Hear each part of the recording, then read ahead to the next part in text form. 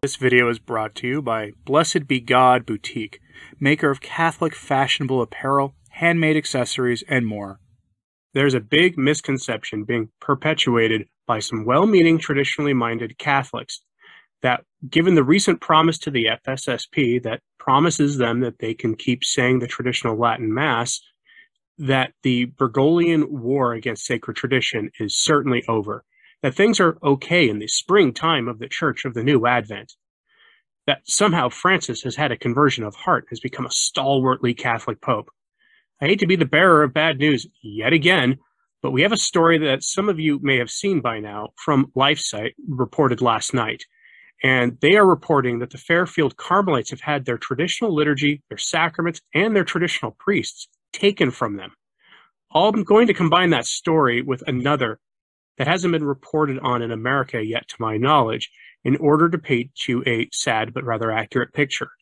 Faithful adherence to Catholicism earns you no loyalty in the Bergoglian Church, and that instead, for those laity and religious who faithfully cling to what had always been taught, they will be given nothing but pain and a cross to carry for their troubles.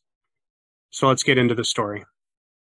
But first, I wanted to thank the patrons of this channel for their continued support of the work I do here, which keeps these videos coming along.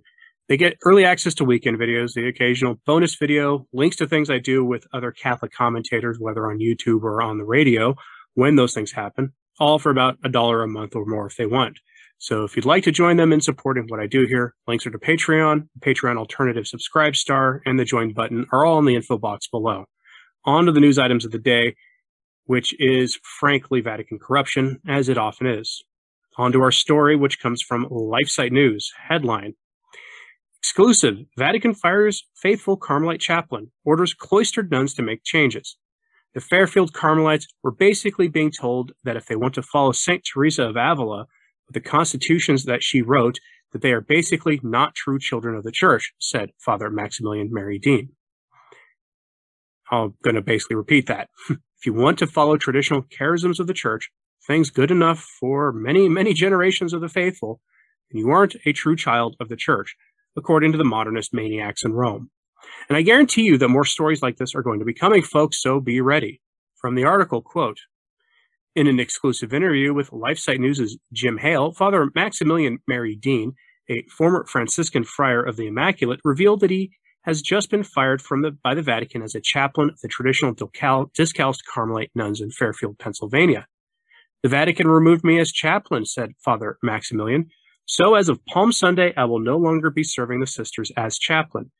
And also in Valparaiso, Nebraska, their chaplain of 30 years, Monsignor Thorburn, was removed and told that he had to leave the chaplaincy residence there.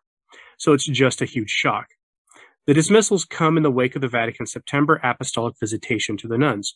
According to Father Maximilian, the firings are the official response to the report that the congregation got on the apostolic visitation, which you know it was totally unjust and full of an agenda. End quote. Since 2013 at the very least, modernist Rome has been waging a quiet campaign against religious orders. Most people didn't notice this either. And what they were doing was suppressing numerous orders of men and women religious who had been dedicated to traditional modes of living and the sacraments, including and especially contemplative orders, those quiet religious orders who spend a great deal of time in prayer every day, which are apparently not Catholic enough for the modernists who expect religious to put on pantsuits and go out and make a mess of things by promoting modernism and materialism in the broader world. And why exactly are they doing this? From that same article, quote, the approach of the Vatican towards female monastic orders is outlined in its 2018 instruction, Cor Orans. The papal directive seeks to reorganize the Church's female monastic orders into mixed collective associations, effectively pressuring those that are currently autonomous to abandon their founding identity, charisms, and contemplative seclusion from the world. The nuns were told by no means they will receive a dispensation from the document Cor Orans, said the hermit priest, noting as well that the Fairfield Carmelites were given roughly 1 year to comply. In fact, from what I understand, they were basically being told that if they want to follow St. Teresa of Avila, you know, with the constitutions that she wrote, and that was their desire, and that they stuck to that they are basically not true children of the Church because they're not obeying the congregation that's saying that they have to belong to a federation and make all these compromises with regards to their formation and many other things. He continued, "So, it was just a very harsh response to these brides of Christ that have left everything to love Jesus and to pray for the church and for all of us in a special way." End quote. My hat is off to Jim Hale of LifeSite for breaking the story. In modernist Rome, there is no loyalty, no dedication to the truth of the gospel and to those dedicated to preserving sacred tradition and living the quiet and unobtrusive life of contemplative religious. The document, Cor Orans, was promulgated by Rome on April 1st, 2018, and was a pretty twisted April Fool's joke that wasn't funny in the slightest, seen especially in light of Predicate Evangelium, the new document that hyper-centralizes the Roman Curia around the office of the Secretary of the State, which you'll get more news from later in the week from me on. You see what Francis is doing. He is preaching a synodal, decentralized church while strong-arming all aspects of church life into centralization that shows the lie that is synodality. The core issue here is this, as described in a piece on the website globalsistersreport.org, a website dedicated to women religious, and it comes from an article from October 21, 2021, detailing how difficult many religious orders are having in finding ways to comply with Francis's 2018 decree. Quote, "One of the provisions in Cor Orans that has caused many consternation has been the chapter on autonomy, which distinguishes between juridical autonomy, monasteries that are not affiliated with any others or a larger order, and authentic autonomy, in which a monastery is self-sustaining and the members have the ability to manage the monastery and all its functions and can expect to live out their vocations there until death. Cor Orans says that they are not authentically autonomous, must either affiliate with another monastery, transfer the monastery to another location, such as to the campus of another religious community, or be suppressed, go out of existence." End quote. One of the fruits of Vatican II has been the liberalization and modernization of religious orders. We all know the story by now. It's rare that men or women religious are seen in anything in public approaching traditional habits, instead opting for street clothes most of the time or dressing in pantsuits if they're women. And they are often out seen preaching for secular issues of the day in full service to Caesar. You only need to see the heretical nuns on the bus for a prime example of this. But this is all part of a larger issue. There is no loyalty in Rome to those who serve the church quietly and without fanfare. Cloistered religious dedicated to traditional modes of living are a prime example of this, but I have a story out of Rome itself that is heartbreaking. This is the story of a layman whose family has served the church for decades at least, and was fired without cause by Francis in a vicious betrayal that has started getting international attention. That layman's name is Eugenio Hassler, and his family served in the Swiss Guard and in other capacities in Rome. From the website of Italian journalist Marco Tossati, we get the headline. Dozens of letters sent to the Pope supporting Eugenio Hassler. Why doesn't he answer?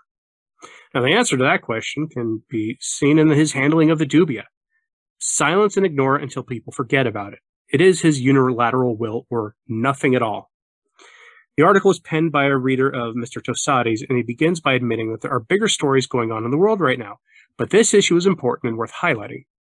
From the article, quote, "However, I would like to allow myself to raise your awareness of a fact that has not been given much visibility for reasons that you can easily imagine. It is the affair of Mr. Eugenio Hassler, who served in the Vatican City State for about 12 years, and who was born and raised there as the son of a retired Swiss Guard officer, but who continues in faithful voluntary service with the smallest military body in the world. In 2017, he was fired on the spot in person by Pope Francis without any explanation or formalizations. He held a post as clerk within the Vatican government, and without any warning, from one day to the next, was dismissed verbally. There are no labor unions at the Vatican, and there is no possibility of appeal against a decision of a pope. I personally knew Mr. Hassler when he was working and took action on a matter that concerned me personally. I personally witnessed the dedication and professionalism of this man who, at the age of only 35, was practically ruined because some newspapers close to the Vatican wrote about the affair in an obviously negative way without deepening any understanding of what had transpired.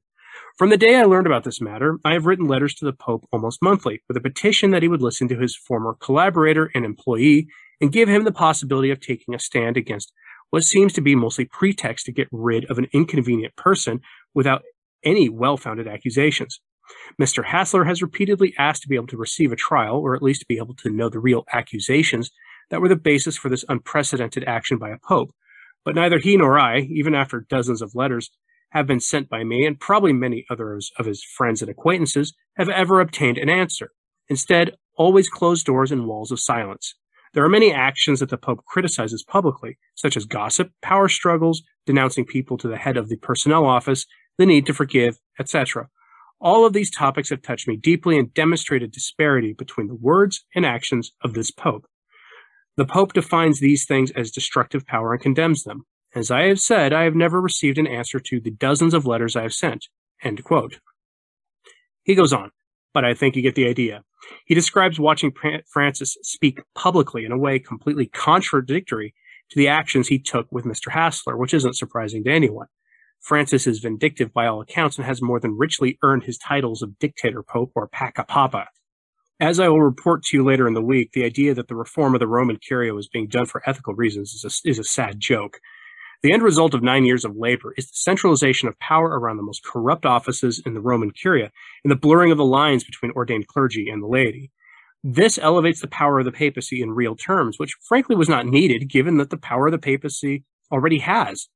In reality, it shows something that most don't want to admit, but in light of the treatment of Mr. Hassler and the Fairfield nuns especially and their clergy is rather unavoidable, that everything in the church must be centralized without dissent around the new attitude in the church of going out and making a mess of things, of serving secular interests, and adopting modernist theology. Otherwise, there is no future for the groups in question. That is the sad reality in the church, and anything that smells of tradition will be stamped out or pushed to the margins of the church, and often with false accusations. That is a sad reality, and it is why people must be cautious about advertising anywhere that their traditionally minded priests are defying unjust orders from Rome and offering traditional modes of worship banned by Rome, especially during Holy Week. The Fairfield nuns could certainly use your prayers at this time, so please remember them in your Lenten prayers and sacrifices, especially in these coming days that are the final days of Lent, which should serve to focus our attention and spiritual works on the cross of our Lord. What did you think of this story, though? Are the Fairfield nuns going to embrace the more modern and liberal version of the Carmelite charism? Are they going to have to embrace modernism, or will they face suppression? Given that modern religious orders are withering away and suffering from an even worse vocations collapse than even the diocesan priesthood, it's understandable on a practical level why they might want to avoid doing that. But will they submit? What other alternatives do they have? What did you think of the story of Mr. Hassler? I have both articles and the others that I cited today linked in my show notes at returntotradition.org. That's the name of this podcast with a .org at the end. It's a free website, so skip past the Patreon pop-up unless you want to become a patron of the channel, and you'll find the post there with all my links. So go look for it if you want more information. And like and subscribe if you haven't. It really does help. As always, pray for the church. I'm Anthony Stein. Ave Maria.